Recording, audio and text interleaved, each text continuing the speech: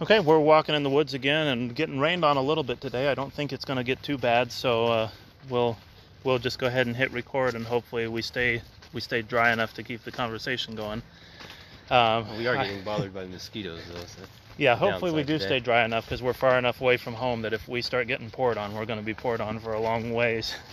Anyways, today we're going to talk a little bit, hopefully, about the mark of the beast in Revelation.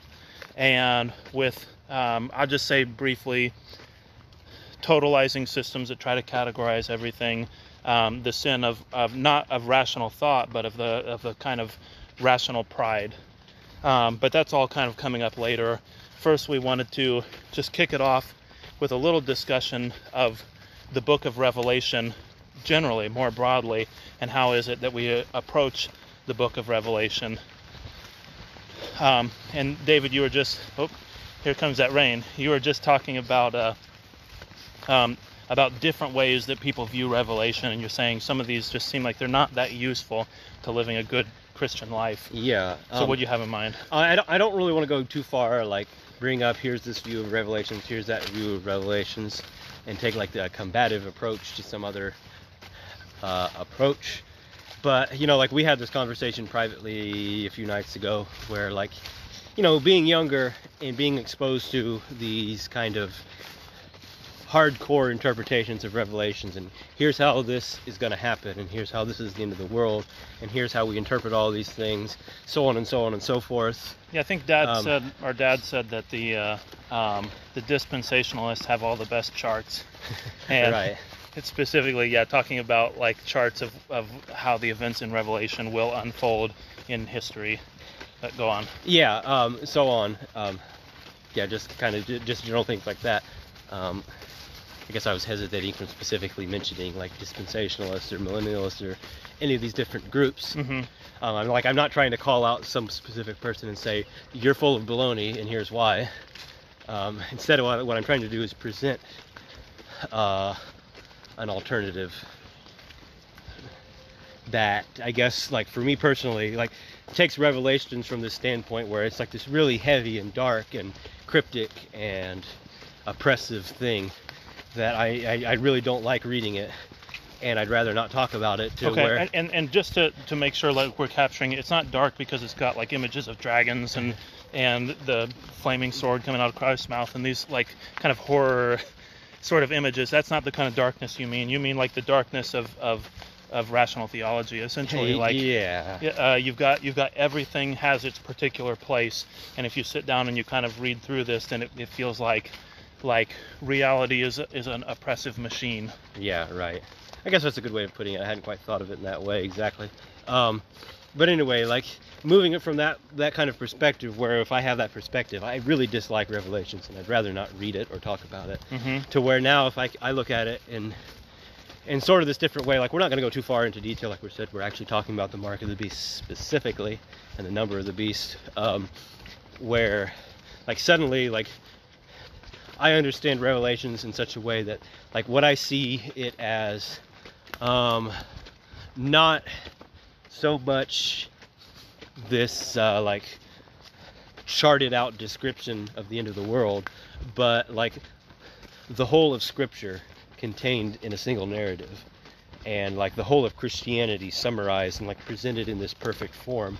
Mm-hmm.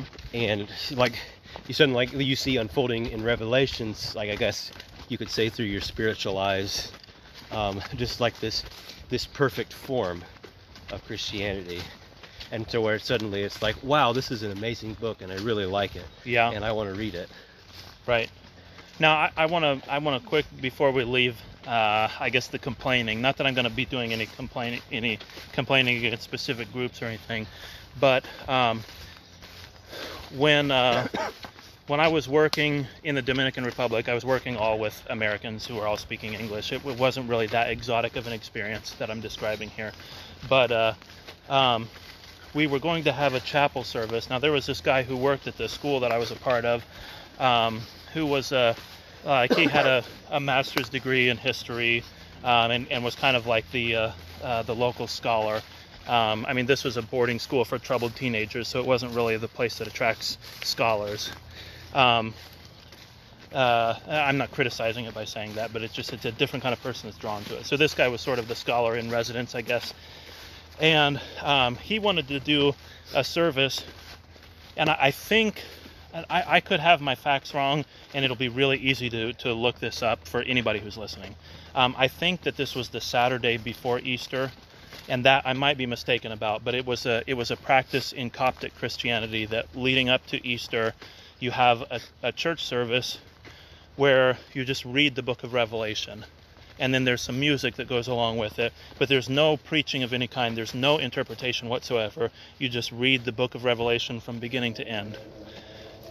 And when I heard of his plan to do this, I mentioned the whole story just to describe this moment. Like, there's this sort of like churning in my gut, like something made me uncomfortable about the idea of reading Revelation with a group of people.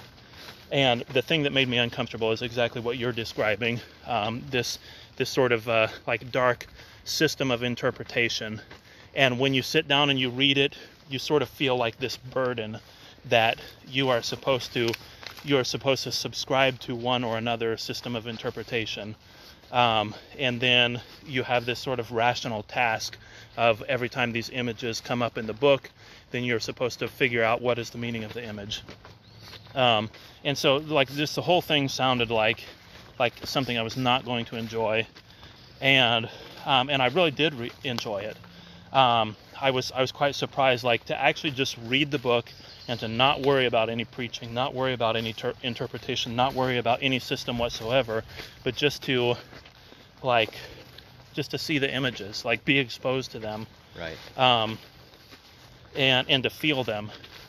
It was just something that I took to be a very positive experience. It's hard for me to explain what I gained from it from an intellectual standpoint, but I guess one thing would be a greater interpretation of the book itself, which is something. Yeah, and I guess it gets into the point.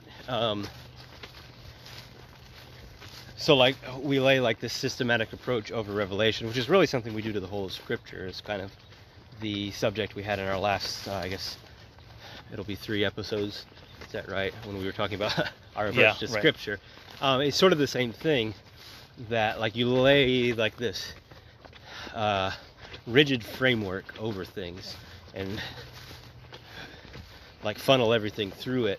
Mm-hmm. And I guess like sort of the point we're going to make, and this will make more sense as we go on, that what maybe what you're actually doing, or maybe what I'm actually doing, I don't want to sound accusatory in my language again, like maybe what I'm actually doing when I take that kind of a view on Scripture and I fall back into that sort of pattern is I am actually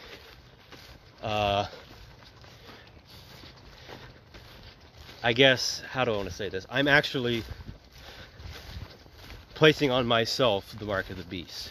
I'm actually embracing that.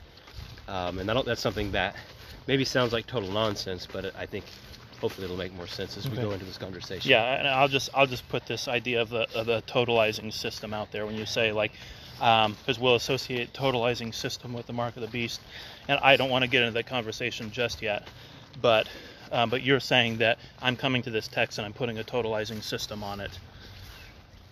Right. I guess I also want to mention with the book of Revelation, it's a book that has been extremely important.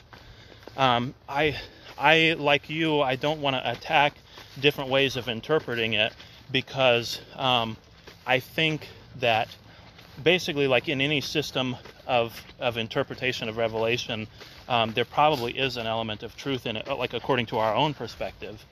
And the some interpretations are maybe trickier for us than others, I guess, to fit into the way that we look at it. But for the most part, we can look at something and say, like, well, is this all just a description of Rome? Then we can say, yeah, that works. That's a description of Rome. And then we can look and we can say, well, is it instead a description of what happens within the individual spirit? Then we can look at it and say, yeah, that works. It's an interpretation of what happens in the individual spirit. Could it be describing the Catholic Church? Like the way that the Reformers looked at it. Yeah, it could be describing that. We're going to approach this thing as the symbols in this book as being part of a pattern. Right. And like, if you want to categorize, like, first of all, like, I don't like categorizing things. And like, that'll make more sense as we go on. Because, like, you know, on the one hand, I do like categorizing things because it's very useful. But on the other hand, like, forcing everything into categories is actually a very bad thing in a lot of cases. But like, if we were going to categorize this, maybe you could say, on the one hand, you have a closed interpretation of things. This is this. This is talking about this. Right. And then on the other hand, you have an open interpretation of things. Yeah, that's good. Because a closed interpretation means, like, if you've set your boundaries for your closed interpretation too tight, then what your interpretation is doing is it's cutting off all kinds of truth. It's cutting off more truth than it's including. Right. Yeah, so like, tying this back to the mark of the beast, so like, Christianity goes crazy in identifying the mark of the beast. Like, say, like, this is the mark of the beast. Barcodes are the mark of the beast. Microchips are the mark of the beast. Vaccines. Cell phones, vaccines, yeah. Which include microchips, apparently. Right. All of these things, this is the mark of the beast, and if you take these things, like, you're taking on yourself the mark of the beast. And, like, I'm tempted to have a response to that, like, no, you're all crazy. These things aren't the mark of the beast. Like, when the mark of the beast, like, sometimes I almost have this idea, like, when the mark of the beast comes along, like, you'll know it. But, like, actually, I think that's the opposite of true. I think, like, actually, you're all right in that these things maybe not necessarily are the mark of the beast, but are certainly connected to the mark of the beast. And yeah, I guess, again, like, this is something that hopefully will unfold in, like, its meaning will unfold and open up to you as we go forward. Okay. Yeah, I still am not ready to quite get into the mark of the beast. I mean, right. So I'm gonna keep pulling back for a little while whenever you bring it up. No, that's fine. But, actually, like, this is something I think is important part of this, I guess, approach to religion and scripture and stuff that we're trying to promote, is that you can't actually talk about these things directly. Mm-hmm. You know, I'm going to mention, since you were talking about categories, I'm just going to steal something that you said to me earlier today, that David took a census, and it's recorded in a couple different books. Probably one of those is a Chronicles, and one of them is a Kings. Yeah, I think so. Because like, it might actually be recorded in all three. It might not be in Chronicles and Kings and Samuel.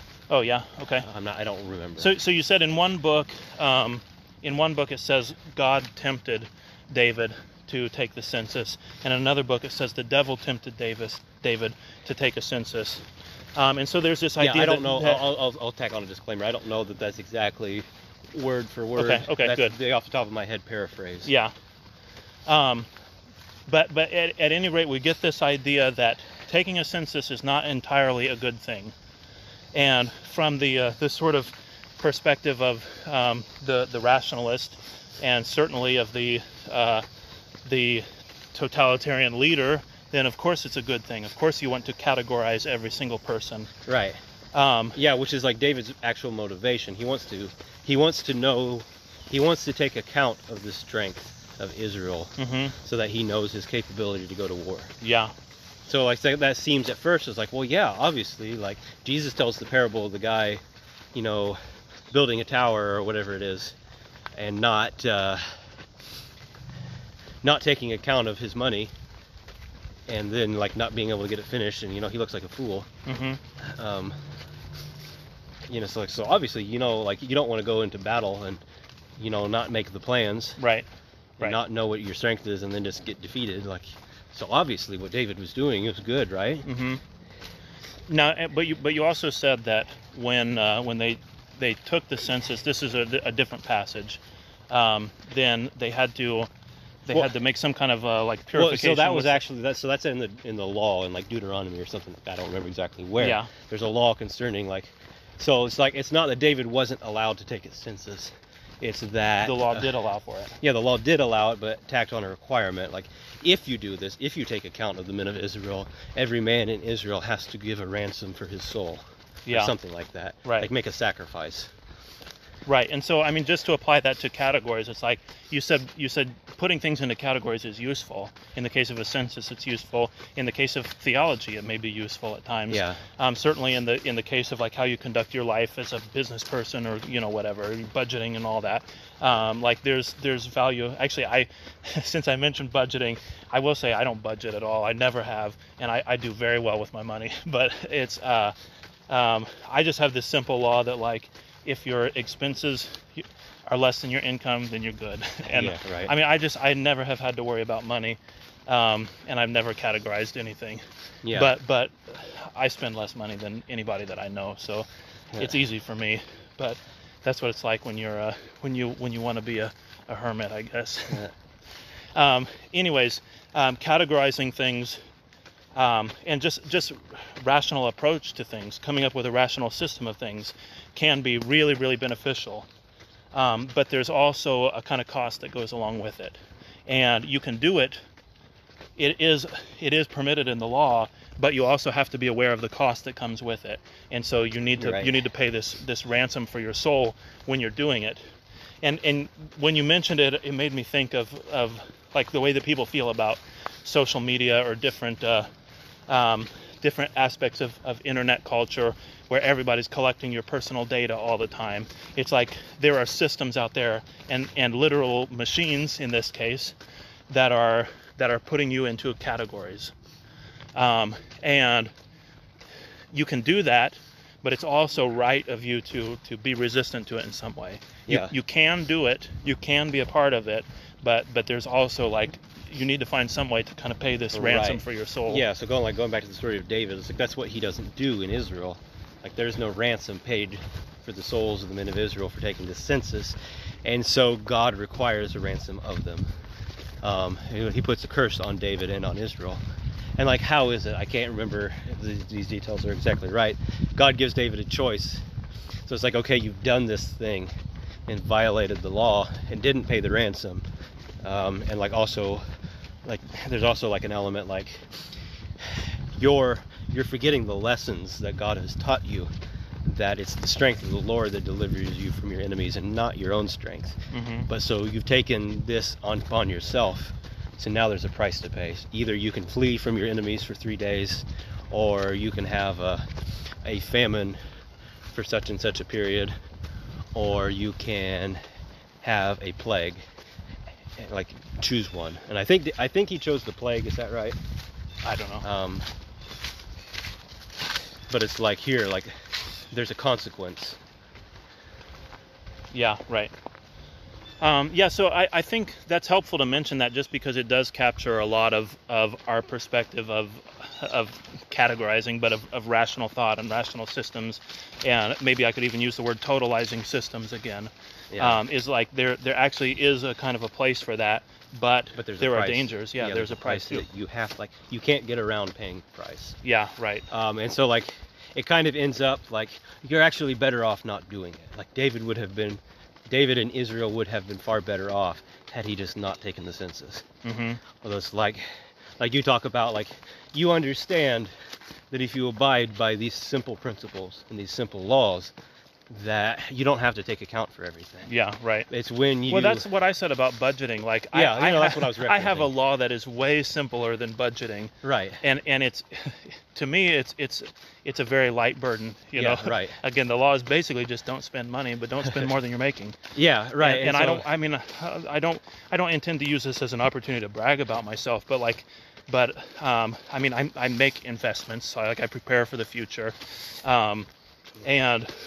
Yeah, in different ways. Again, I won't talk too much about the types of investments that I make, but it's not exactly that I'm just floating through this world. Yeah. But I have a law, and I adhere to it, and it is really easy to adhere to because it's so simple. Yeah, and it's like you have all these. This is kind of an aside, but also still related, I guess. Like, you have, like, all these things in Christianity today, like these teachers on, like, being good stewards and budgeting, and watching over your finances and balancing them out and doing this and that and that. And it's like, it's really interesting to me to see this. Like, there's a very simple law which is essentially what you're presenting, which is don't spend money. Yeah, right. Like, this is a really simple law. Like, you don't need these things, guys. And like, budgeting becomes important, and these things become important, and retirement funds become important, and all these things become like not only important but absolutely necessary the further you extend yourself into the world.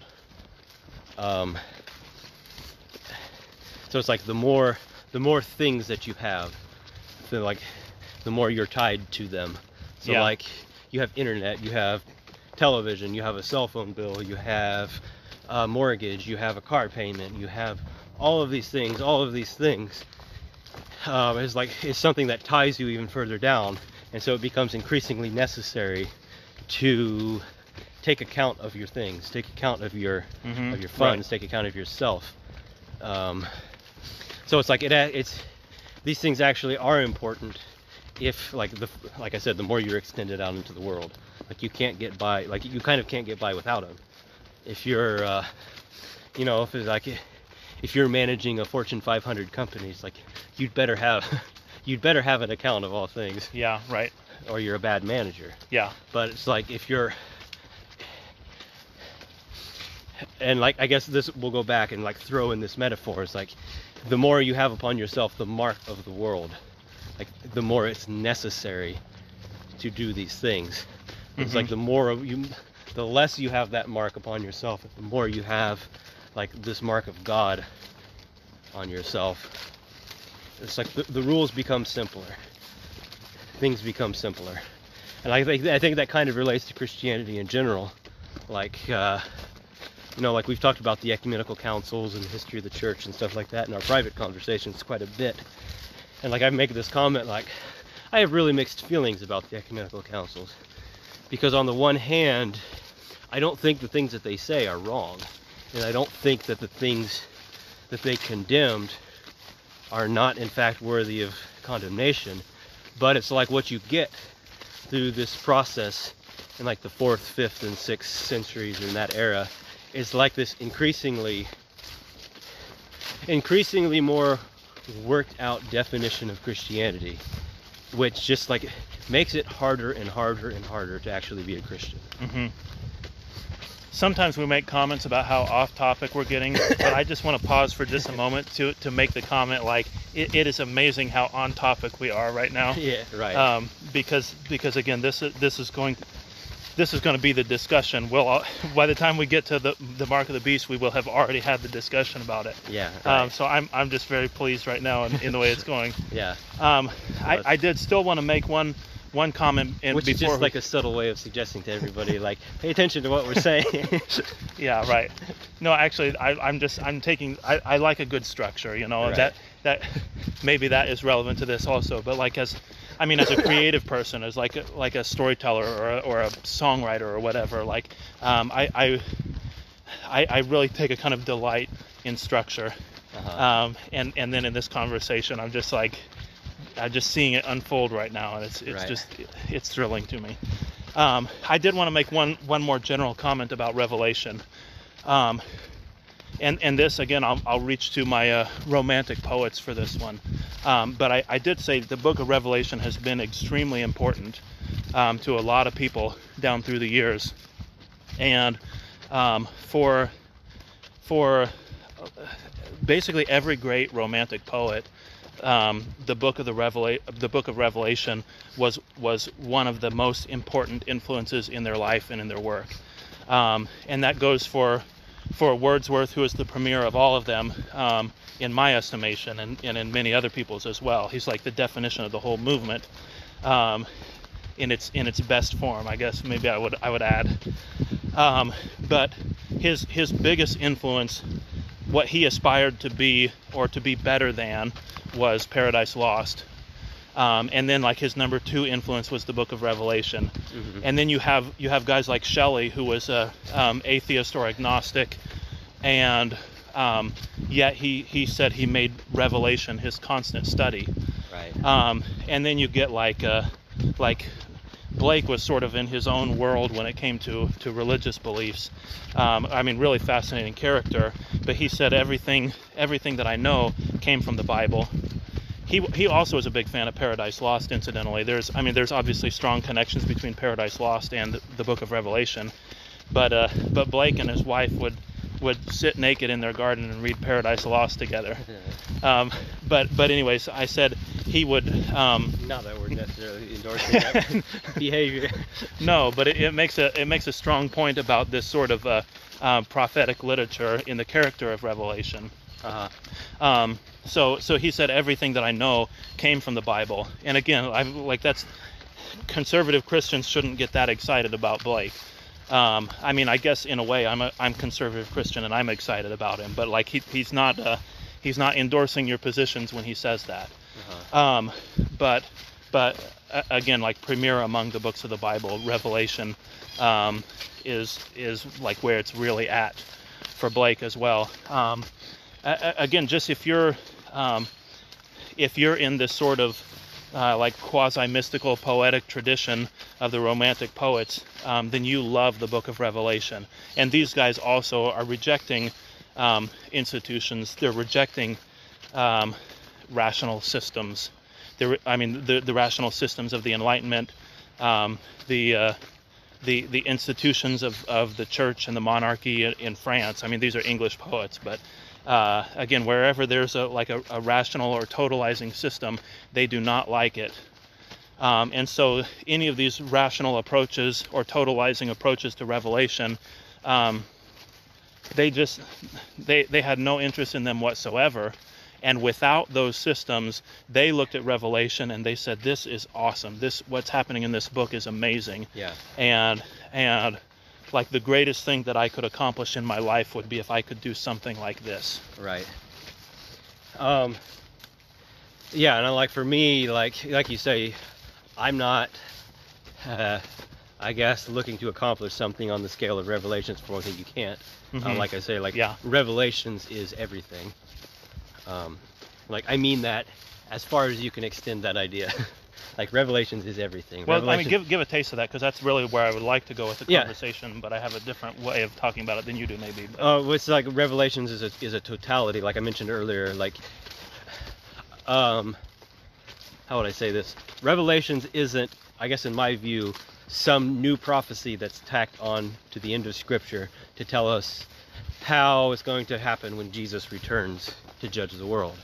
It's like, no, Revelations is actually like John receiving this vision that shows him how everything comes together. And it's like, I think Jesus actually gives you this clue repeatedly throughout the book of Revelations when he comes up and says, like, I am the Alpha and the Omega, the beginning of the end, and like the one that was and is yet to come.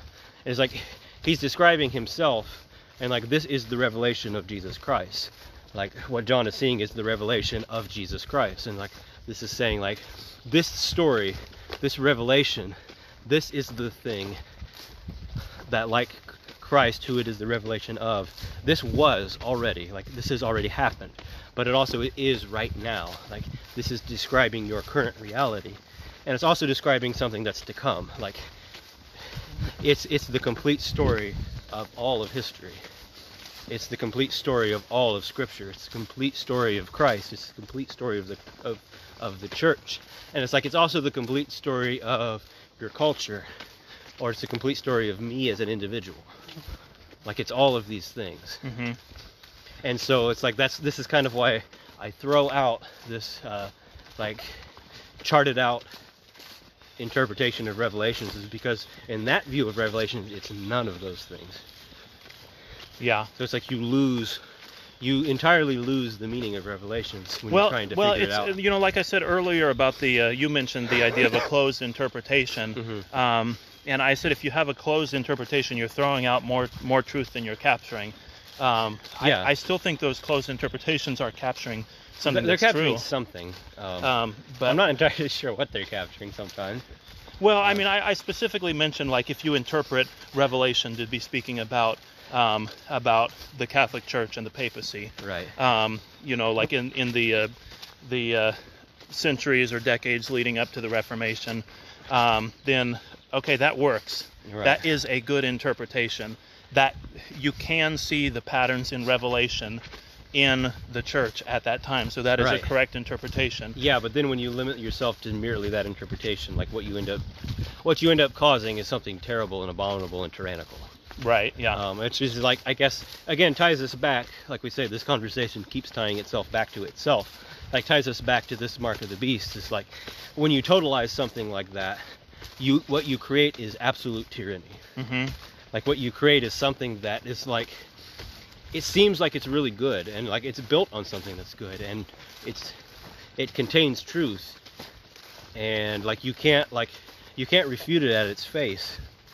Because like, well, obviously there's truth here, but like it just ends up being a beast that devours the world. Right. Yeah, I just kind of tie this to I guess like my philosophy of art, and symbol and art in particular. We try to interpret works of art, and we try to say this is the meaning of work of art. And when we do that, when we say this is what this symbol means, what we've done is we've cut off every possible meaning of that symbol except for one. And so the same thing I said about the closed category, the symbol now means less than it did before because you provided an interpretation of it. And that's something that has something to do with the spirit of your interpretation as well, because like your interpretation might have been great, but when you present that as the interpretation, then the great thing that you've captured winds up paling in comparison to the whole depth and breadth of what that symbol can be.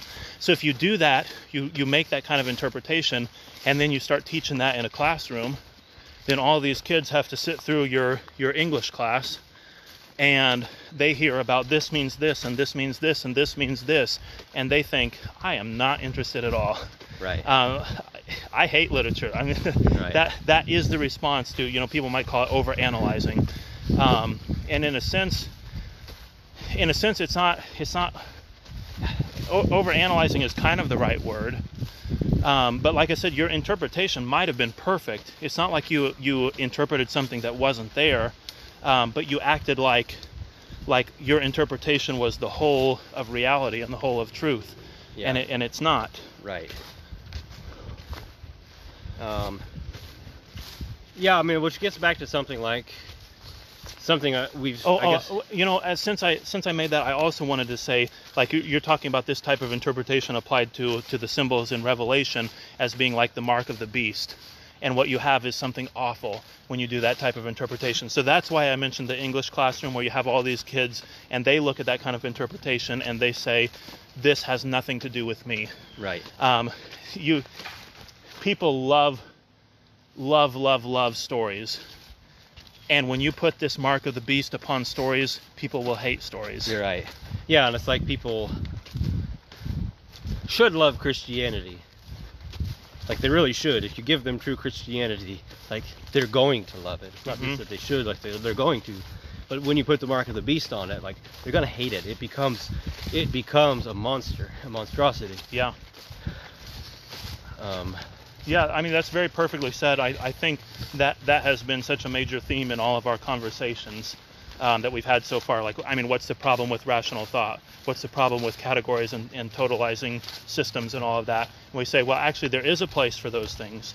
There is a place for categories, but when you close that system, then you've created a monster that people will hate. And our tendency in our world, not only in Christianity, but across the culture in every kind of a way, is to set up a category and to close it so that any truth that is outside of that box, you will attack it and destroy it. Like we're creating an awful world by doing that. Yeah, and like I mentioned to you before, like I want to be more careful not to make it sound in things that I'm saying like that I'm attacking a viewpoint, or that I'm attacking a particular group of Christianity. And like, even when I mention things about evangelicals and fundamentalists, or maybe we say something about Catholicism or something like that, it's like I'm not trying to attack them. I'm not trying to ridicule them and so on and so forth. Like my motivation, I guess, is what we're getting at in this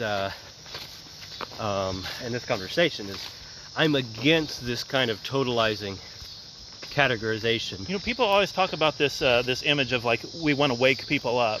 Yeah. And I feel like almost what we want to do is put people to sleep. Like again, like the rational thought, the light of reason is good. Yeah. But so is like the darkness of the dream. Right. And in a world where we've lost that, then we have nothing but these totalizing systems, and we have nothing but hatred for one another. And so, I mean, in a way, like when I say put people to sleep, I mean, I know that sounds like a weird thing to say, but I mean, there's like, that's a symbol with tons of meanings attached to it. One of them is cease from striving. Yeah. Like you're trying to fill every minute of your day with work. You're trying to fill like your whole brain with this sort of mental rational work, and you must sleep. You must cease from striving and just rest. Right. As God gave us the pattern, like you work and you rest. But also what I'm saying is again this sort of return to dreams. There is something precious and something deeply meaningful in the non-rational world of the dream. And again, if we lose that, then what we have becomes a beast. Yeah. So like, are we ever actually going to talk about about the mark and the number of the beast? Okay. Yeah. Go for it. No, actually, I'm not ready quite to get there yet either. Yeah. So like, we've talked a little bit in our private conversations again about, like I mentioned, I've been reading Gregory Palamas, and I really like him. And this might be sounds strange to somebody who knows who he is. Like, why does this conservative, beachy Amish Mennonite boy like a 13th century Greek Byzantine theologian of the Orthodox Church? Like these things seem like they couldn't fit together. Mm-hmm. What I find fascinating to him. So he's dealing with the with scholasticism. Like you have theologians coming from the West. One in particular that has Greek background, but was raised in Italy. He's coming east to the Byzantine court and presenting this Western idea of scholasticism, which scholasticism is kind of what we're talking about. This idea that it had arisen in like the more elite schools in the West during the Middle Ages about developing systematic theologies. Yeah, I was going to use that term because in the Protestant circles we don't talk about Protestant scholasticism, but we talk about systematic theology. Yeah. It was like the main thrust of scholasticism is learning and study and university, and like the Well, also, I mean, just the process of reasonable thought. I mean, like applying logic to theology, where Right. you have these are my basic fundamental axiomatic truths, and I got those from the Bible. Right. And maybe I got those from other sources, but like these are the principles that I can say these are true, and now when I start putting them together, I can come to conclusions and Right, build so it's like conclusions off of those things. I mean, it's that's like a Pythagorean theology. yeah, I mean, in a sense. But I mean, it's pure basic like fundamental logic, and logic is a good thing, I mean, like it's a good process. Right. But like you start building these little pieces together, and we're just, in order to do that, you've got to turn all of your basic axiomatic principles that you got from Scripture or from wherever else. You have to turn those into these closed box systems.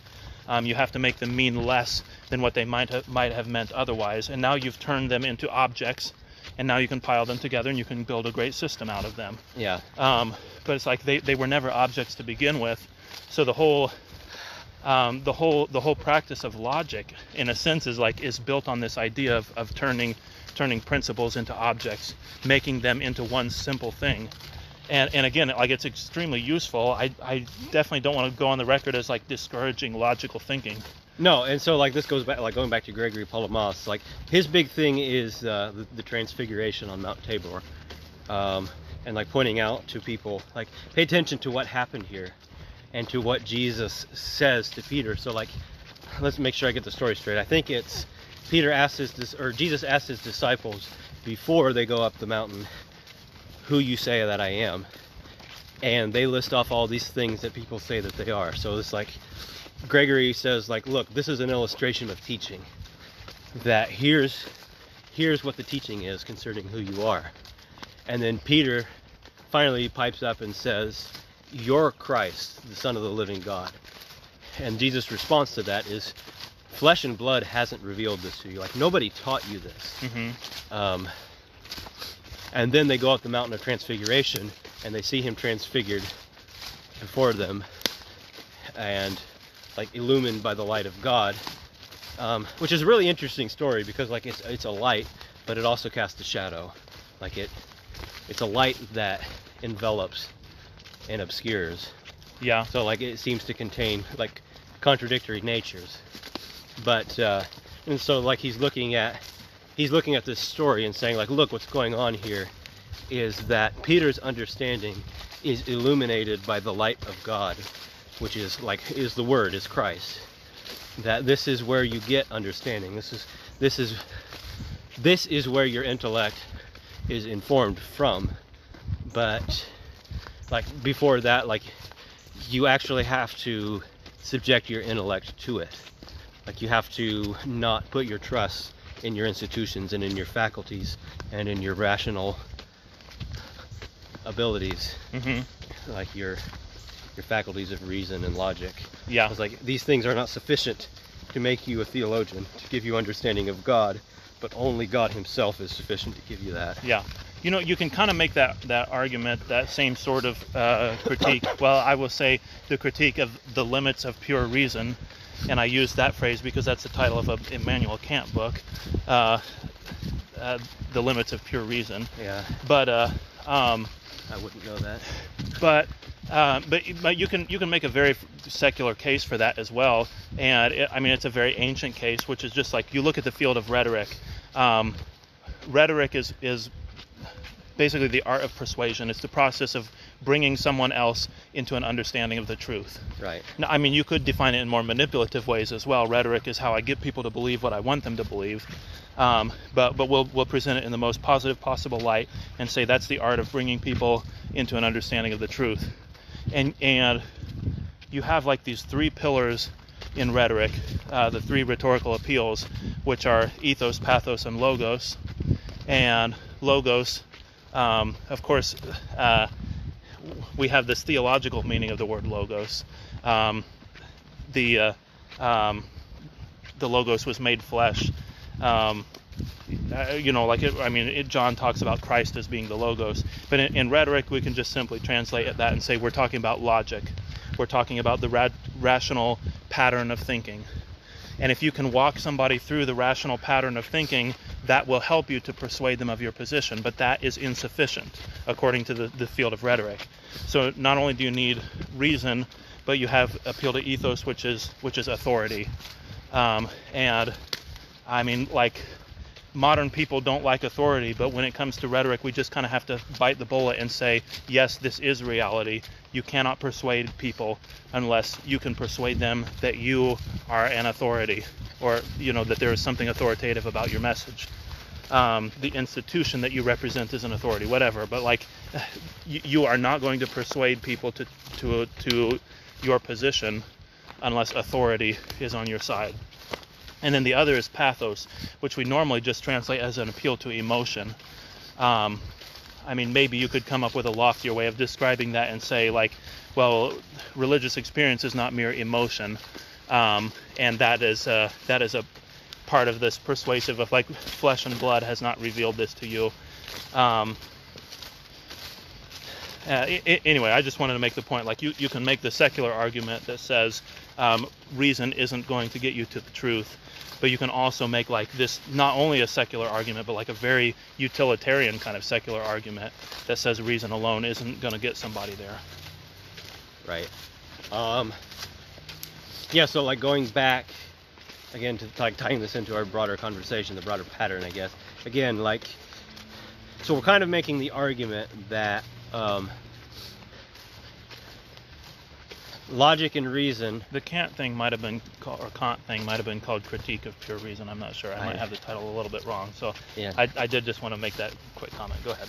Anyway, going back to like so we're talking about the mark of the beast here. Remember that. I'm reminding the audience. Yeah, I know. But if I did make a mistake, I wanna right. acknowledge it. Yeah. No. Like sort of the argument that we're presenting here is that this, I guess I would put it like the trust that you place in your logic or in your reason, or even in like, so let's say you're putting like total trust in the theology and the doctrines of your denomination as they've been given down to you, or your confession of faith that somebody 400 years ago wrote down and you've adopted as your personal belief system, as like being like a totality of your belief. And like all of these things, it's like, well, these are all of them the mark of the beast. Yeah. You know, there's something really interesting in that process too, because that's a closed system that you have received. Yeah. It's a closed category, and the people who wrote it did not have that closed category. Yeah, right. And so like that's interesting. Like I like that way of putting it. It's like maybe that's what you can define the mark of the beast as a closed category. Yeah, there's this line which I really enjoy from Basho, who was a haiku poet from like feudal Japan, maybe a little bit later than that. But he said, "Do not seek to follow in the footsteps of the wise. Seek what they sought." Right.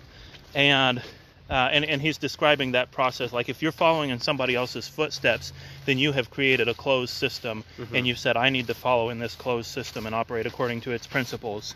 That is not what the masters that came before you were doing. We talked about that a couple days back also about if somebody's writing like some sort of mystical writing, some sort of treatise, or like an order of a monastery, then they're sort of writing, these are the principles, but you can't write down the actual process that you went through when you had your life-changing mystical experiences, because when you had that, you weren't reading a manual. Yeah. Like, so it's impossible to actually transmit it in writing or in speech, either one, because that is not the thing itself. Right. So what the guys in the early church do when they're writing instructions for monks or monasteries, or giving spiritual guidance to other monasteries or something like that, is they tell a bunch of stories about monks that they know, which is like the way you have to do it. Yeah. It's like you can't, because like I like going through this process myself of writing. Like, okay, I want to write this I guess you could say this treatise, or this work directed, I guess, at like my own church. Like, imagine that I'm writing this as like an epistle to my own church, and like here's the things that need to be set in order. And so like thinking of like our particular Anabaptist, conservative, Amish, Mennonite sort of standards that we apply, and like our practices, and also thinking about like the areas in which, you know, like maybe we've lost something, or maybe we've drifted away from the center in some way or another. And you know, there's been a lot of attempts to do this throughout, I guess, fairly recent history, but they all end up being like these voluminous, rational explanations of our doctrines. That, I mean, they just like these huge books. And like, I'm not necessarily saying that what they said is wrong, but it's like there's something abhorrent about the way in which they lay things out and define them and categorize them. And it's like I find myself, if I'm writing something to accomplish the same goal that they set out to accomplish, like I feel like I can't lay these things out directly. Yeah, right. Like, instead, like I have to use like this huge circular pattern, like because like this is what I have to do is lay out like you mentioned this earlier, and this is like the central motif in my thinking is God says to Moses, like, make everything according to the pattern that I showed you in the mountain. Like he's talking about the pattern. So like God gave Moses in the mountain, he gave him the law, and he gave him the instructions on building the temple and the ornaments for the temple and the orders of the priesthood. And so like he's saying like what he says to Moses is like, this is a pattern. Now do everything according to this pattern. And this is brought out again in Hebrews, like concerning the church. And like extending that is like, look, what we're doing is here's this pattern. And like that's what we're doing in this conversation also is like, look, here's this pattern. And like we need to make everything fit in, like not fit into these categories. Like don't categorize things, but see how things belong in a pattern. Yeah, you mentioned like telling stories is the way that you have to do it. One, a story captures a pattern, Right. in a way that that an essay is very hard pressed to do. I won't say it's impossible, but it's difficult. Story is sort of like where you find meaning, and if you look at your own life and you try to figure out, is there meaning in my life, then you have to view your life as a story in order to even begin to approach the question. So like story is kind of ultimate importance. But when you're coming up with ideas, now this might be like sort of an esoteric thing to say, but you were saying you come up with ideas and you try to write them, you try to put them all into categories, and it makes sense to do that. Because if you can put things into neat categories, then what you're saying can be more easily understood. So there's great benefit in being able to do that. But there again, by putting things into categories, you're offering to your reader something different than the thing that was in your own mind, Right. which didn't exist in categories. Like the ideas that were dawning upon you didn't fit into a neat system, and you're trying to impose that on it so you can pass it on to other people. Yeah, and like this is something I've come to recognize, like in my own attempts to, I guess, relay my own beliefs or my own views, or like relay my understanding of the scripture, or however you want to put that, is that I lay these things out in this well-defined manner, in this systematic manner, and then when I get done, I listen to what people say, and it's like, well, that's like what they get is not what I have. Yeah, but at the same time, even though that kind of demonstrates the sort of insufficiency of categories, it also demonstrates the necessity of them. Because you can't communicate those we'll just say like flashes of inspiration. You can't communicate those at all unless you put them into categories. So back to like the census, like it fits in with the law that you can take the census, but there's also a problem with it. There's a sort of like spiritual truth that is broken by the census. That's broken by putting things into categories. Yeah, I mean, there are also, like, obviously there are examples where people are put into categories in the scripture. So it's like you have the Jew and the Greek, male and female, like those are categories. The sheeps and the goats, those are categories. Those on the right and the left, those are categories. The foreigner, or like even like the tribes, like those are all categories. Like going back to the Old Testament. Yeah, right. Well, but when you also have this kind of reminder of the importance that this closed category is insufficient. Right. I mean, for one thing, you started off with referencing a passage that says there is neither Jew nor Greek, Right. there is neither male nor female. Well, actually, that wasn't the one I was thinking of. No? I was actually thinking of the one, like, when he's talking about like this, the gospel's delivered to the Jew first and then to the Greek. That's actually the one I had in mind. Yeah. It's like, because like there's the one where the categories are clear, but then like you say, you take that further and then you have another passage that's like after the gospel is delivered to the Jew first and then the Greek, like you see the categories are overthrown. Yeah, right. And in terms of like the categories between tribes, I mean, like you're going to marry across tribal lines. Like these lines they're rigid and they're blurry at the same time. Yeah. You have like the category of Jew and Gentile, which becomes like this sort of supreme category. But again, marriage to foreigners, it does exist. It has consequences, but it's not evil. Yeah, and like we mentioned also in a previous conversation about the men of Nineveh, and where God says to Jonah concerning them, like they don't know the difference between their right and their left, and much cattle.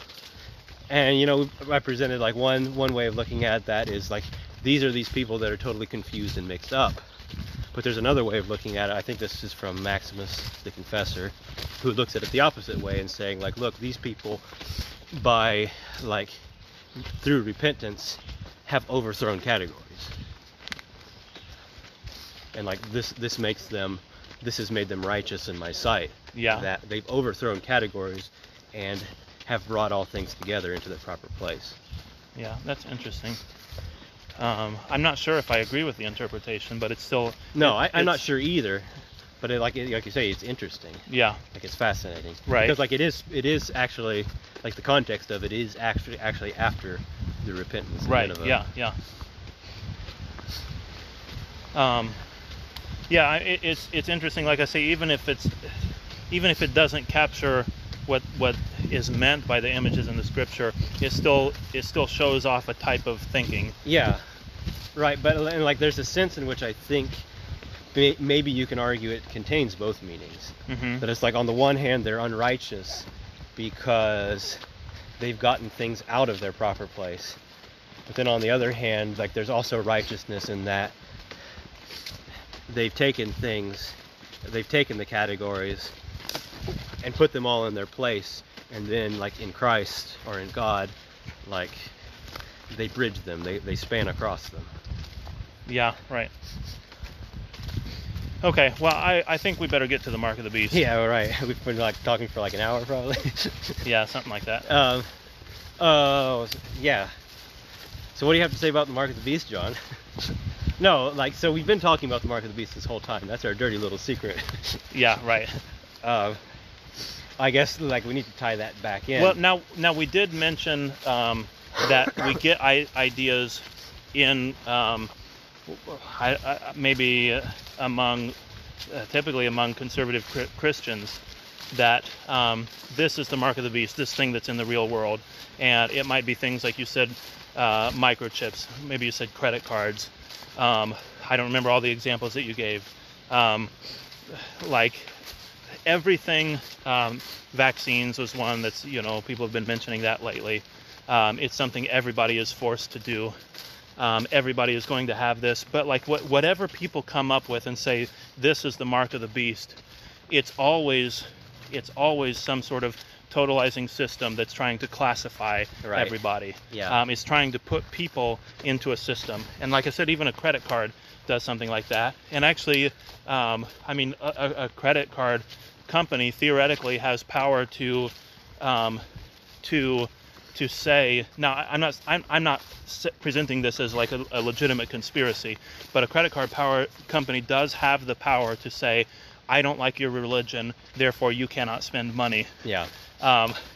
So that type of classification, run amok, or if the power is in like truly evil hands, it could be used as this terrible tool for evil. Yeah, and like there's an interesting thing about the mark of the beast is like it says concerning the mark of the beast, like first of all it says like the beast will cause that everyone receives the mark on their right hand and on their forehead. And like it doesn't say the beast will cause that his servants will receive it. It says everyone will receive this mark. Yeah. And then it also says like, and it'll be that you can't buy or sell unless you have the mark. Yeah. And so oftentimes you have this like extended to like the level of, you could say like almost to the level of conspiracy theory, where they're going to create this mark or this system or this technology to exclude Christians, to not allow us to do buy and sell unless we put the mark of the beast. But we can't put the mark of the beast on ourselves, because then we're going to hell. Like, this is kind of the impression I get a lot of times when people are looking at the mark of the beast. Yeah. But it's like, no, actually what it's saying is you can't function in the world unless you have something of the beast in you. Right. Which is actually true. And like this is I guess where I want to take it is, it says the mark of the beast is the mark of a man, and a lot of times, or the number of the beast is the number of a man rather, which it's unclear, I guess, in my mind, whether it's saying the mark and the number are the same thing, the mark, the name, and the number are the same thing, or if they're connected. Like I view it as like they're tied together and connected. And it says like the number is the number of a man. And like you might have this interpretation like, oh, that's meaning like there's going to be a specific man that's the beast, and he'll have this number 666 associated with him, or something like that. Yeah. Well, it's like, no, there's two ways you can look at that, and I think they're actually both true concurrently. Like they're both true at the same time. That it's the number of a man, which if you know something about Greek grammar, that's actually not, like, it's not presented with that indefinite article, because it doesn't exist in ancient Greek. Mm-hmm. So it's actually saying it's the number of man, anthropos. So you can interpret that as like, is this saying this is the number, like this is the thing, this defines man? Or you can also look at it that, yeah, it is the number of a man, but that man is Adam. Like the beast has put his mark on Adam, which is like, this is entirely biblical to view it this way, because like there's so much else. Like go back to Hebrews, that Adam has his heart corrupted through his fall. Adam has put upon himself the mark of the beast, and like so by extension does all of Adam's race. Like all of Adam's race inherits this mark. Like this is I guess the way I look at it is like, he's saying the mark of the beast, the number of the beast, this is the number of a man, and that man is Adam, because Adam's sin is wanting to know everything, wanting to be able to have this complete and this perfect knowledge and accounting of things. Mm-hmm. This is what he was trying to do. He was trying to make himself like God, yeah, by eating of the apple. And interestingly, he's naming animals beforehand. I mean, like he's coming up with ways of classifying things, like even in the garden. Yeah. And so there's, you were saying that everyone has the mark of the beast on them. It's not just the unrighteous people, but everyone has that mark. And we can expand this closed interpretation of a symbol in a moment. But for right now, if we discuss that, we'll start with the idea that that this mark of the beast represents a sort of totalizing system. Yeah. As we mentioned before, which is what we've been talking about the whole time, these different totalizing systems, these ways of categorizing things, classifying things. Then we see there is something that's acceptable about classification, about putting everything in its proper place. Adam is, as I said, classifying things in the garden, but then there's also this type of classification. I mean, maybe you could say the knowledge of good and evil. I mean, there's so many things that could mean, so I hate to pin that down too. But since we're speaking of classification, now that becomes like you're wanting knowledge of mysteries. What is good and what's evil? To go unbiblical, like Antigone says something like, which of us can say what the gods consider evil? We can't have knowledge of these mysteries. Yeah. And like I also want to throw in there, like concerning that maybe you can say the man is Adam. Like, what does the name Adam actually mean? The name Adam actually means man. Mm-hmm. Like you could look at it as being basically the same word being used there. It's like he's this is the mark of Adam. This is the mark of a man. This is the mark.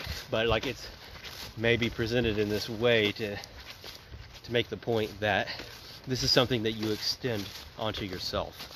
Like this is the mark of Adam, and by extension also you. Carl also means man. Interesting. That's not very biblical, but I just think it's interesting that you would have a name that just means guy. Hey fella. But it, you know. Incidentally, who's the great totalizing force in early medieval Europe? Carl, huh? Man the Big. Or the Great Man, Charlemagne. Yeah. Which literally means Carl the Great. Yeah. And again, Carl is man. So he's the great man. Yeah. Actually, it's pretty interesting. Yeah, I don't know. I mean, we might be stretching on that one a little bit. Now you mentioned Adam. There is a connection between the mark of the beast and the mark of Cain as well, like a symbolic connection. This is a mark that goes on your forehead. Cain received a mark that was on his forehead as well. And it's like a mark of protection for Cain, actually, like so people will not harm him, because he's asking God for protection. Like, people will want to kill me when they see me, and so he gets that thing that protects him. Now, is that mark associated with totalizing systems? It's hard to say.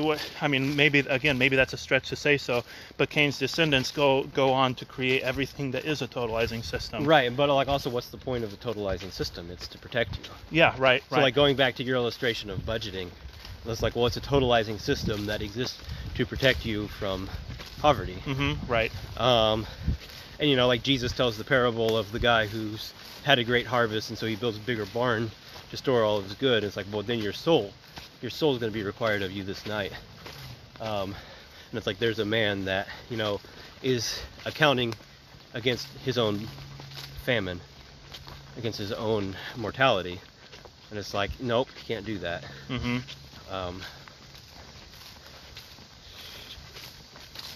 Yeah, I'm true. Like, you know, and I think I say his descendants create the totalizing systems, but you know, like the city is kind of the premier of those. Of course, they also create agriculture, but so his descendants Cain's descendants go out and found cities, and cities, like, these are sort of this ultimate system, this ultimate mark of civilization and order, and there is something ruthless and dehumanizing about a city.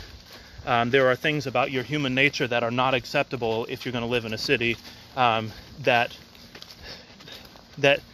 some of those things aren't acceptable if you're going to live amongst other human beings. But there are also a lot of things that are perfectly fine if you're not in a city, if you're in the country. Right. But when you go into the city, you have to shed some of your humanity in order to be a part of it. So it strips something of your soul. Right. But it is also something that protects you. It is a mark of protection to be in the city. And it's like you build, like in ancient times, like you build walls around the city to keep evil out. You know, that might be wild beasts like lions and things like that are roaming in the desert, or roaming bandits and things like that. You know, keeping the evil that exists outside from coming in and destroying you. Yeah. You know, like as far as, like, you know, saying there's also the mark of Cain, it's like, I really actually think the mark of Cain is just an extension of the mark of Adam. Yeah. Because, like, what I see in the story of Cain and Abel, it's like, okay, Adam has done this thing, this awful thing, you know, of taking the fruit and eating it, and, you know, wanting to make himself like God, and is punished for it, and is cast out of paradise, and receives mortality and death as his reward. Mm-hmm. But then he has his two sons, and one son takes Adam's folly and runs away with it, and that's Cain. Yeah. The other son learns Adam's lesson and accepts on himself the mark of God, and that's Abel. And of course, Cain kills Abel. Yeah. And then you have Seth, who's just kind of like the middle ground. At least that's how I see it. Yeah. Because it's like, here, obviously, like, we can't actually have a righteous man, or he'll just get killed.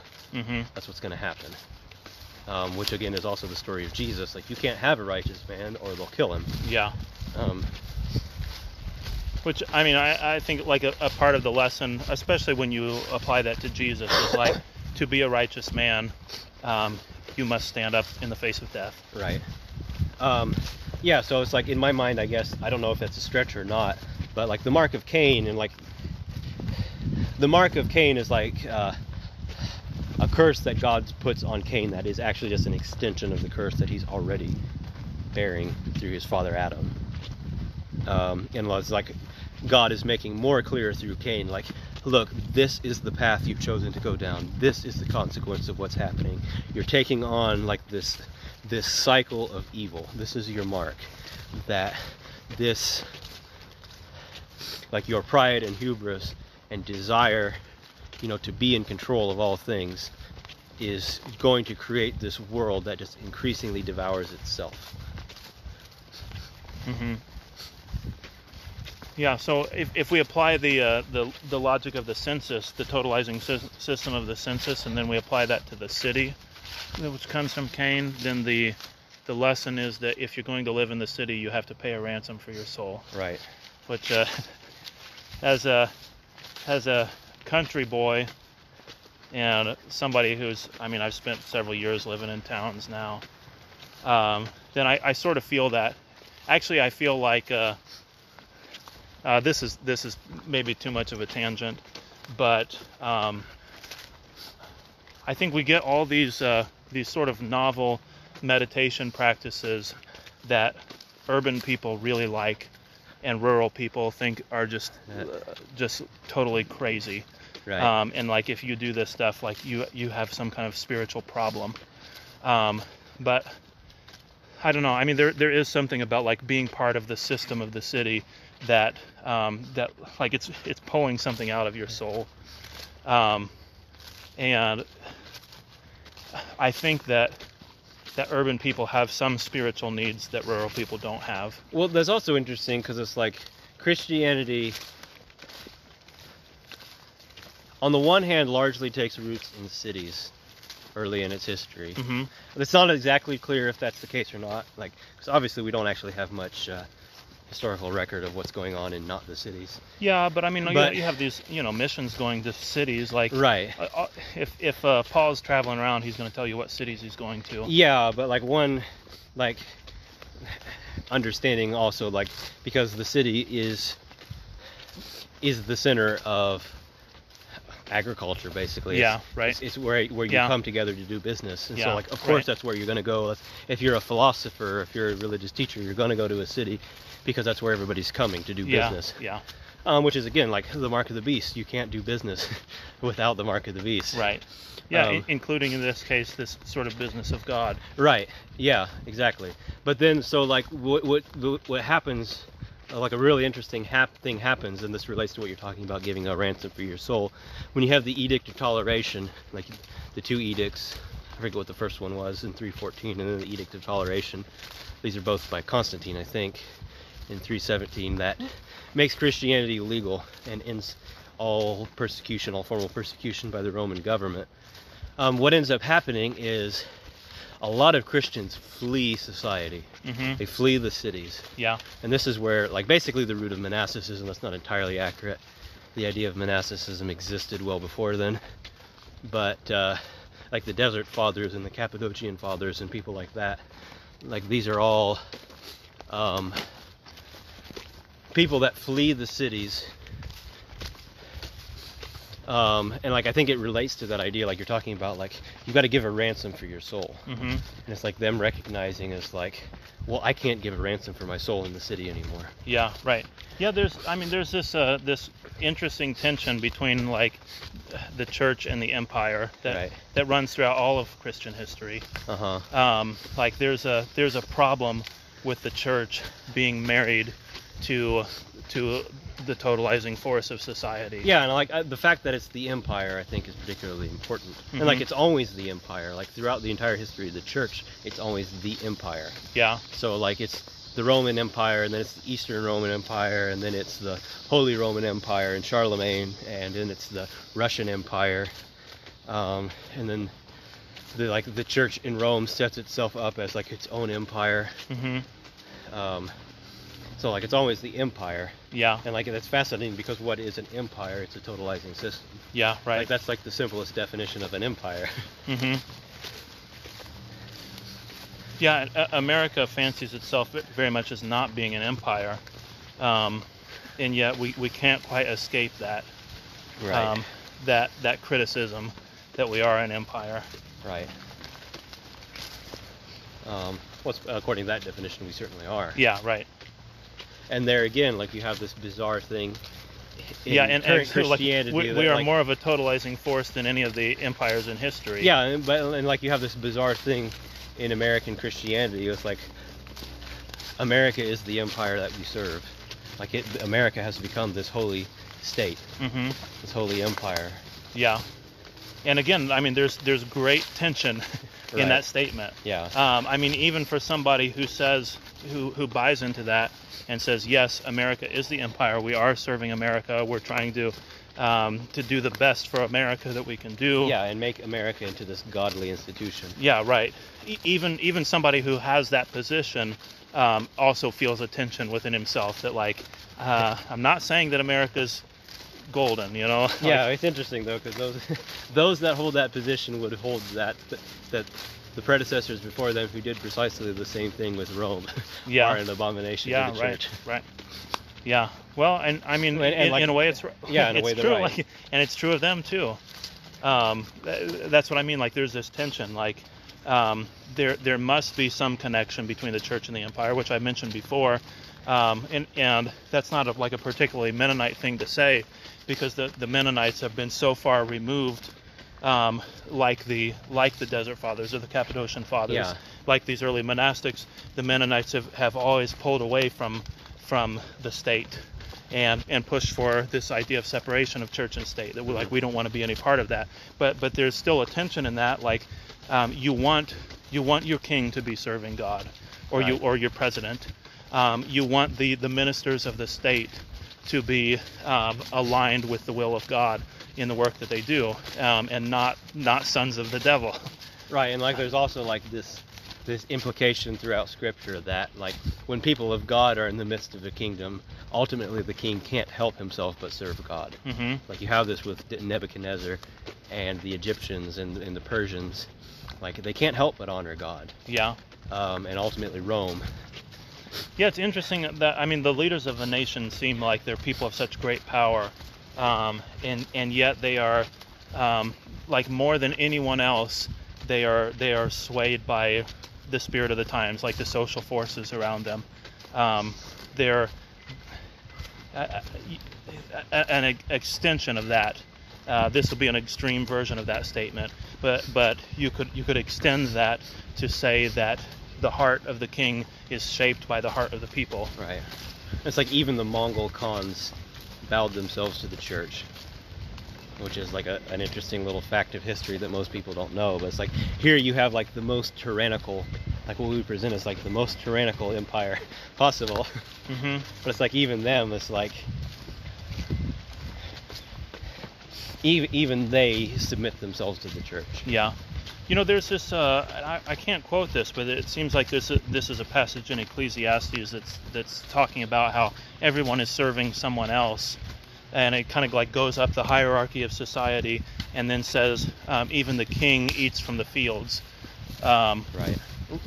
Like the king, and that's sort of a weird way to cap it off, because he's not like the servant of his peasants in a way, like a good king is.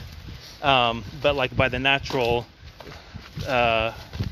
just simple definition of what a hierarchy is, the king is the guy that's the top dog, and everybody else is doing his will.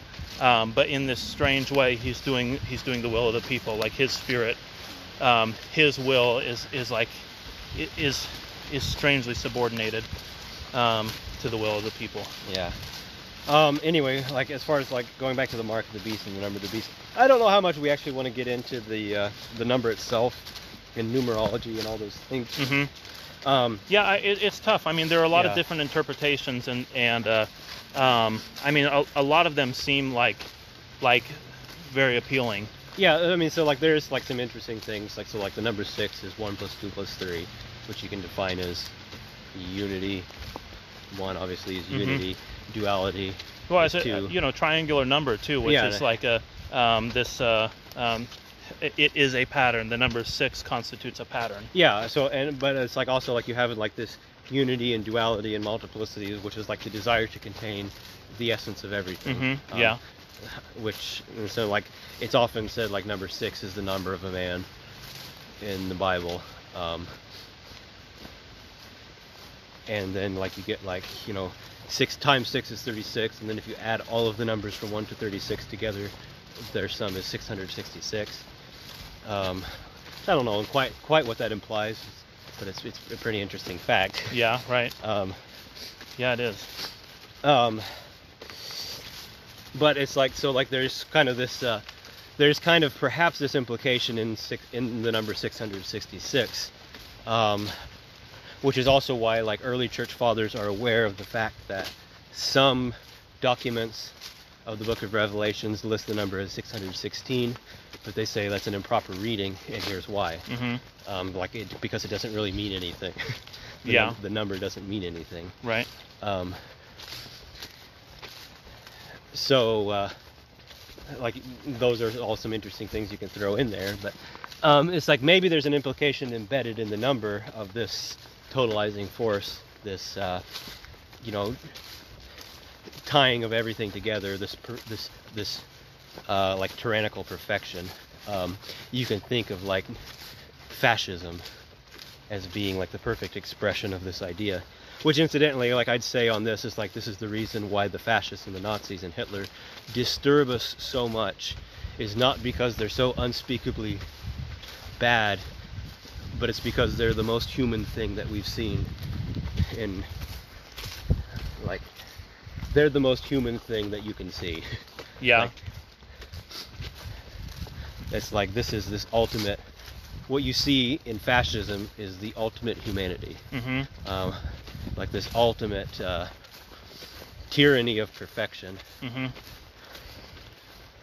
We mentioned in a recent talk that if you actually descend into chaos, the world's not going to be destroyed in chaos. What's going to happen instead is that from chaos or from anarchy, some totalizing system is going to rise up. Yeah. If you have a nation that descends into anarchy, then immediately it turns into this sort of absolute tyranny. Right, which is exactly like 1930s Germany. Yeah. No, it is, yeah. But I mentioned that just because that you sort of also have that symbol in Revelation in the description of the beast who comes out of the abyss. Like he comes from this place of chaos, and then immediately he sits on a throne. Right. The dragon gives him the throne. So if this idea of the totalizing force is correct, well, is it accurate to define the dragon as a being of chaos? Well, no. It says that he rises. There's Yeah, I know. One beast rises up out of the sea, which is also chaos. Right. One rises up out of the abyss, which is chaos. Right. So now, I mean, a dragon is often a symbol of chaos as well, but I was not trying to make that. No, that I didn't claim think right you there. were. I was just interjecting that as my own. Yeah, right. It's like chaos, like when the beast arises, chaos gives it its throne. Right. It's like it yields to it. Chaos will yield to the beast. Yeah. Like chaos will yield to tyranny. Right. Yeah, I don't know. I thought that was kind of an interesting connection to that point that we'd made earlier. But I want to try to poke at this idea of totalizing force a little bit because there's really not very much said about the mark of the beast or the number of the beast. There's just very, very few words in Revelation that refer to it. And so we've been kicking around this idea of this mark as the totalizing force. About the mark of God than there is about the mark of beast. Right. So like I said, I wanted to poke at the idea a little bit because in reading through the passage again, I sort of felt like this makes sense. This kind of interpretation of it, it doesn't seem like it's contradicted anywhere in the story or in the symbols in the story. to say that the number of the beast means that you're classifying people and you're putting them into a kind of totalizing system. It sort of all makes sense, but it also seems like the text doesn't say that. Right. And not only does it not say it directly, literally, but even the symbolism is pretty light. Yeah, and so like, well, that's important to bring out because like I've made this comment on Revelations before, that like if Revelations was trying to say the things that you think it's saying, it would have said that. Mm-hmm, right. Like the reason Revelations is written in the way that it is because that's the most perfect possible way to express what it's expressing. Yeah. Like, so like if you think you have to decode it, it's like, no, you're wrong. Like it's not a secret code that's expressing something that you're only going to get if you crack the code. It's expressing what it can express in the most possible way, or the best possible way. So it's like, yeah, saying that you're I lost my train of thought. Sorry. For those listening, I just pointed him down a little trail that we haven't been down before, so I distracted him. I knocked him off the trail. I literally pointed him off the trail he was on. Yeah. No, you were saying Revelation expresses it in the best way that it can be expressed. Yeah, so like tying that together with what you're saying about like the totalizing force is like, that's obviously an insufficient explanation. Mm-hmm. Because if that's all it meant, it would have said that. Yeah, right. But I think at the same time, that's obviously contained in what it does say. Yeah. But there's more to it than that. Right. Just as in the sense, like I was thinking, you could look at it the other way. What's the mark of God that you wear on your forehead? Well, you could say that it's humility, but that's obviously an insufficient explanation too. Yeah. Like the best explanation for it is it's the mark of God. Yeah, right. And like that's a mystery that unfolds, like it constantly unfolds. Just like the mark of the beast is a mystery that unfolds. Mm-hmm. Yeah, it is this interesting like undoing of, you might say it's an undoing of the mark of the beast. You might say it's an undoing of the mark of Cain, or you could stretch back to the Adam. When you receive that, not only do you receive the mark of God on your forehead, but you also receive a new name. Right. So like this sort of total undoing of all these things, like your name is your identity, and your, like it's also a means of classification. Like you've been put into one system and identified as one thing, and now you will be drawn out of that system and identified as a different thing. Mm-hmm. Now earlier I raised that objection. Since you didn't give me the same answer this time around, then I'll just go through it. I'd said that I didn't know if the symbolism was really there to be able to say the mark of the beast is about a totalizing system, and that's how we would define it. And you said, well, pride is a part of it as well. Yeah. And pride just goes hand in hand with the idea of a totalizing system. Obviously, being proud is not the same thing, but like being proud in your knowledge means that you think that you can create we'll say a systematic theology that can contain everything. Right.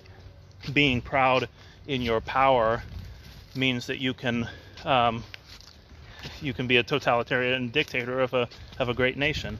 Like you can make everything in the world conform to your will. Like that's what pride. Right. That's what pride is all about. So pride is the thing that creates totalizing systems.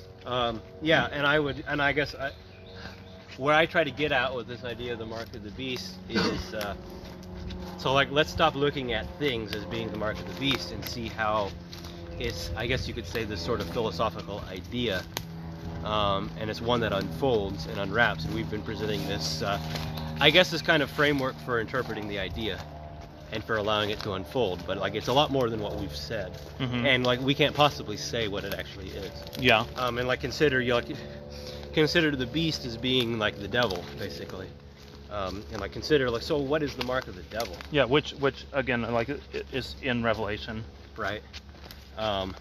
Just as like the mark of God is something you can't pin down to being one thing, but it's like an overarching thing that unfolds and contains so much.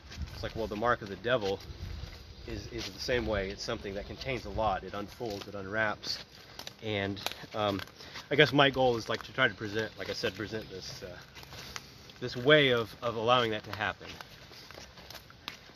creating an understanding, I guess, in my own mind and minds of those listening. Like, okay, how can we start to look at this idea of the mark of the beast, see it unwrap, see it unfold, and equip me to meditate on this idea and to consider this idea and what it means to have the mark of the beast well, stamped on me. Since you mentioned that connection with the beast and Satan, then I'll also just mention a couple other things there. One, again, I guess trying to, in a way, justify this idea of totalizing system, and maybe tie some of these things together. Christianity has often associated rationality with the devil, and it's kind of a curious thing, especially for modern people. And it's not, again, this idea that we should reject logic, we should reject reason or whatever. Like, Christianity was not saying that in making the devil into a rational figure, but essentially it's pinning pride on the devil. And that's what this sort of devilish rationality is all about, is this pride that says you can contain everything, you can contain it all in your system of rational thought. And so, like, that's sort of another connection, this Satan, which is the beast. Well, it's like, even I take it even further than that. It's like what Satan is telling, what the serpent, the devil, Satan is telling Adam is, you can be like God.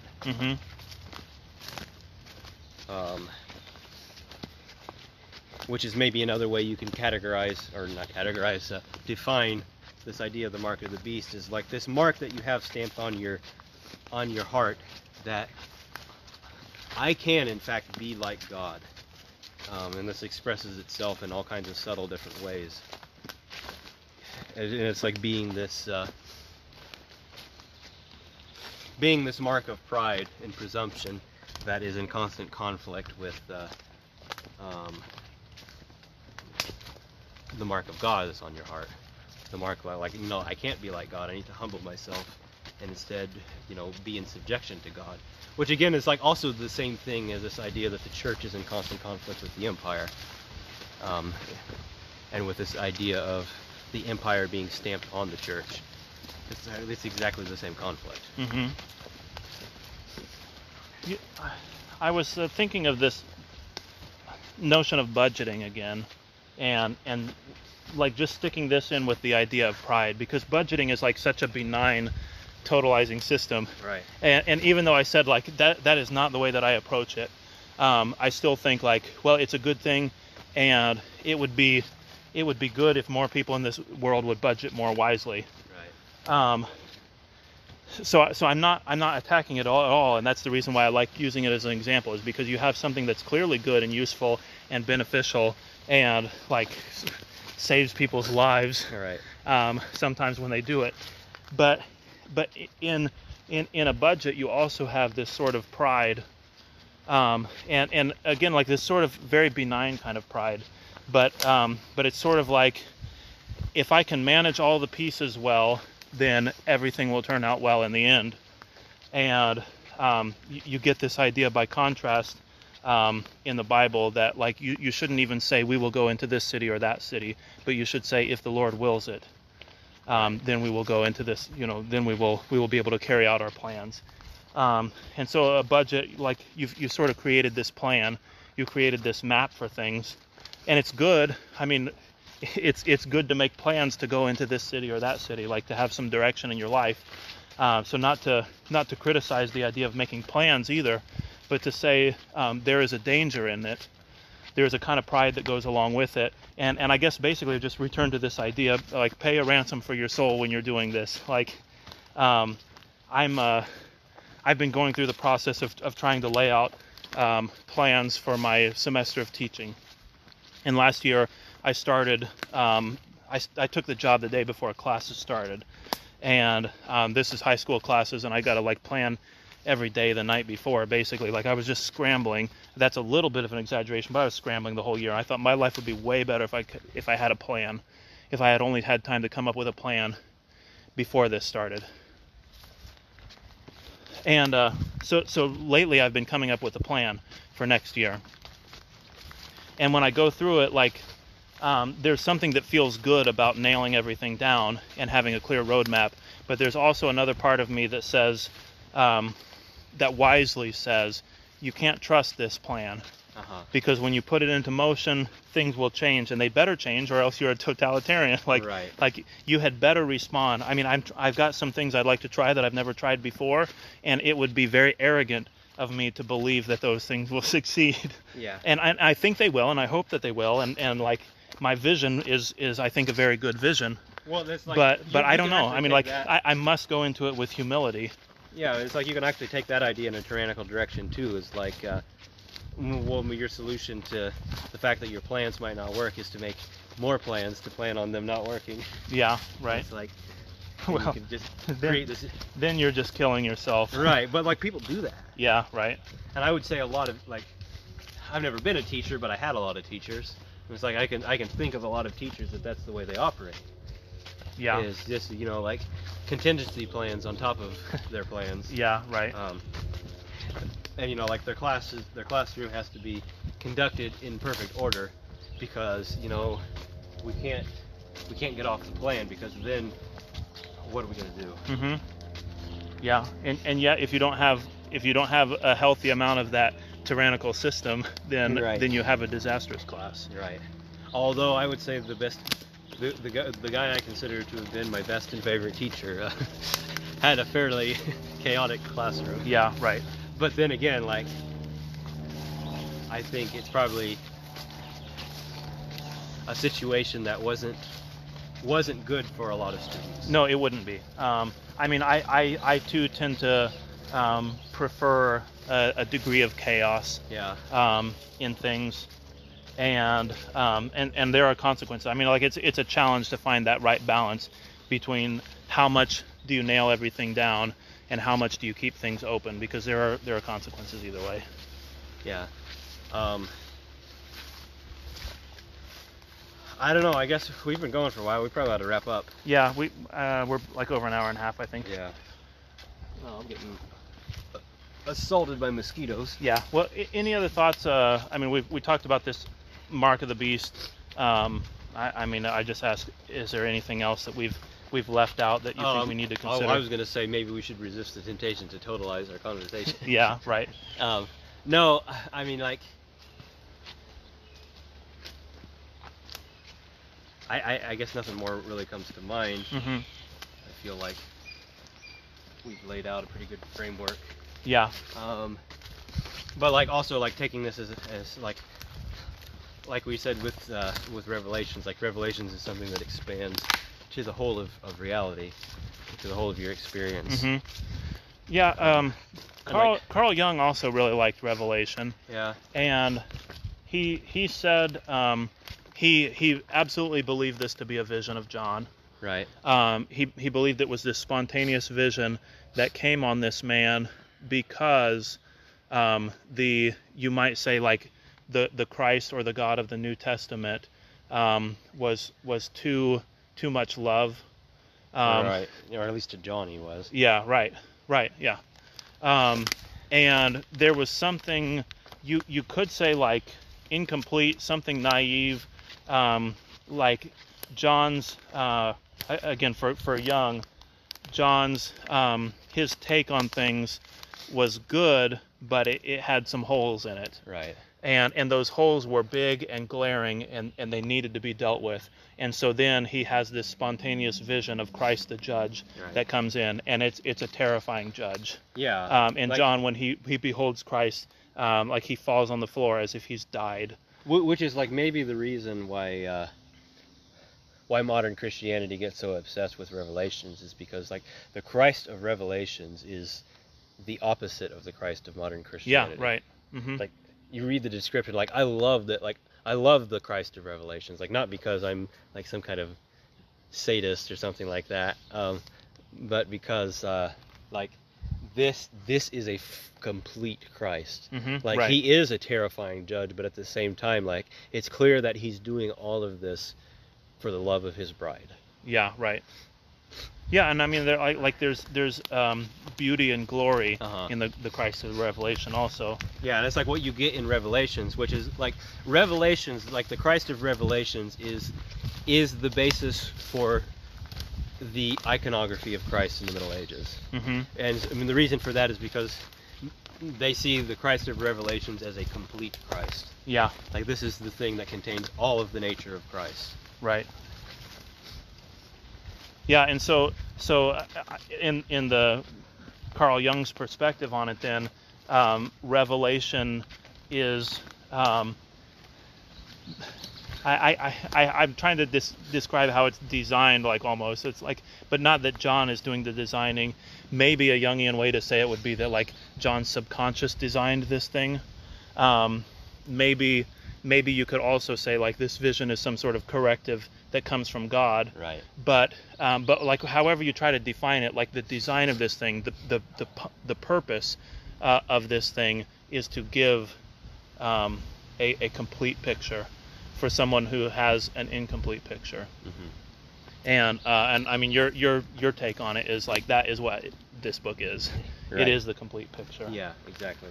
And like, it's interesting, like, considering the like the context of John's revelation. It's like he's in exile all alone on the island of death. I paused briefly. I normally don't do that, but we had some noisy vehicles driving by, so I apologize for the interruption, but that was the reason for it. And Dave, you were saying? Yeah, I was saying the context of John's revelation is he's on the island of Patmos, which is the island of death. It's like a desolate place, and you're sent there to die. He doesn't die, miraculously, but so he's there by himself in isolation with nobody else around in this terrible place. All he has to do is meditate. So this is what he's doing when he receives this revelation. So, like, he's not coming to this vision or this knowledge by like sitting around with all of the other apostles and all of the disciples and all of the other Christians and exploring theology and, like, trying to figure out. So it's like, okay, so how do we put our faith together? How do we conclude this thing? How do we wrap all the loose ends up? Or, like, how do we develop these perfect statements of faith? It's like John's perfect statement of faith is given to him in the form of this vision of Revelations. Mm-hmm. So, like, this isn't through a rational process that John receives this perfection of understanding. Yeah, right. But it's through it's through the Spirit. It's through the spiritual process. Mm-hmm. Okay, well, I think we'll go ahead and wrap it up. Again, if you wanna kind of catch our full perspective of the Mark of the Beast, then rewind and listen to it over again. Because, again, even before we really got into the subject, we were dealing with what does a totalizing system look like? Where do we see that in our world? How is it an evil thing, and yet how is it the thing that is necessary and is a mark of every single man? Something that we do engage in, and yet something that has consequences for it, which I think is really a valuable perspective, actually, because when we complain about the things in modern society that everybody is doing, we are saying we're doing those things too. And yeah. I don't mean me and Dave. I mean when everybody complains about things in modern society and says this is a problem and this is a problem and everybody does this and everybody does this. Well, you're doing it too, and you have to.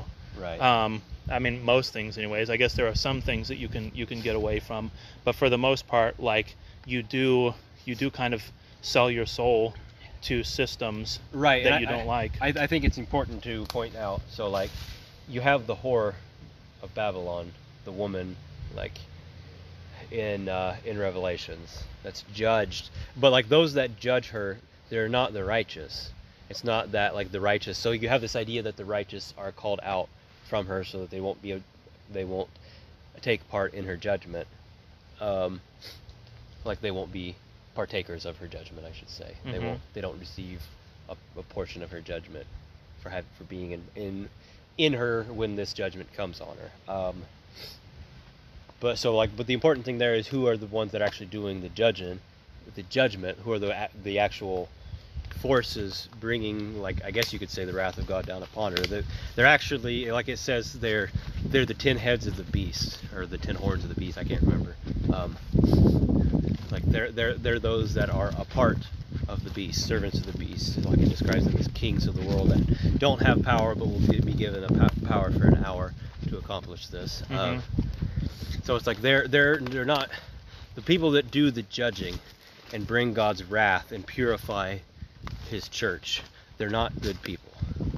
They're not righteous people. Like, they're the unrighteous. And like, this is a consistent theme in Scripture, that the instruments of God's wrath and judgment are the unrighteous. Yeah. So it's like, be cautious when you think that you're purifying the church. Yeah, or I mean, any institutions. Like, we have this tendency to judge the institutions and talk about how evil they are. And yeah, it is the wicked that are judging those things. And the good, the righteous people do see, yes, these are institutions, and I don't want to sell my soul to the institution. Right. But yet, my duty, like the story of my life, oftentimes winds up being a part of some institution. Yeah, and like that's as a part of that institution, like, I'm redeeming the thing. Yeah, like that's the thing. Like, part of the story too is like they don't separate themselves off from the woman. They don't bring themselves out of Babylon. They don't reject Babylon. Rather, when the time of judgment comes, God Himself lifts them out. Yeah. And then like they're also like the ones presiding over, like, what I would describe as her baptism and resurrection and renewal in Christ. Yeah, although that to justify that, I think, would have to be a different conversation than this one. Yeah. But yeah, our relationship with systems and with institutions is complex. And I mean, that's like our relationship with the mark of the beast is sort of complex as well. Like it's yeah, but it's like, you don't want to be the revolutionary, or I'll go ahead and take the risk of saying you don't want to be the reformer. Yeah. Yeah, not the kind of reformer that breaks away and forms a new church. Right. Or like the Marxist revolutionary who wants to totally topple and overthrow the system. Because like, well, look what happens when you do that. What happens is the book of Revelations is fulfilled. You're given power for an hour, and then you're destroyed. Like, the very thing that you create just consumes you. Like, the fires that you've created consume you. Yeah. Yeah, it's a true pattern. I mean, like, you're speaking about a symbol in Revelation. You're saying that symbol is fulfilled in these moments like this, and you can look through history and you can find examples of that revolution that consumes the revolutionary, and you basically can't find counterexamples. I mean, like, maybe simplistically we could point to the American Revolution as being a counterexample of that, but like, for the most part, where you do have the revolutionary who judges the whore of Babylon that he's coming out of, things don't end well. Yeah. Okay, well, I think we'll go ahead and wrap it up. And see you next time. I don't know, maybe we'll talk about the whore of Babylon, but we might have other places we'll want to go to. Thank you for listening. If you would like to support this podcast, then all that we ask is for you to subscribe, think of a friend who might enjoy it, and share it with them. And please join us again for another walk in the woods, another conversation, and another journey in the sacred life.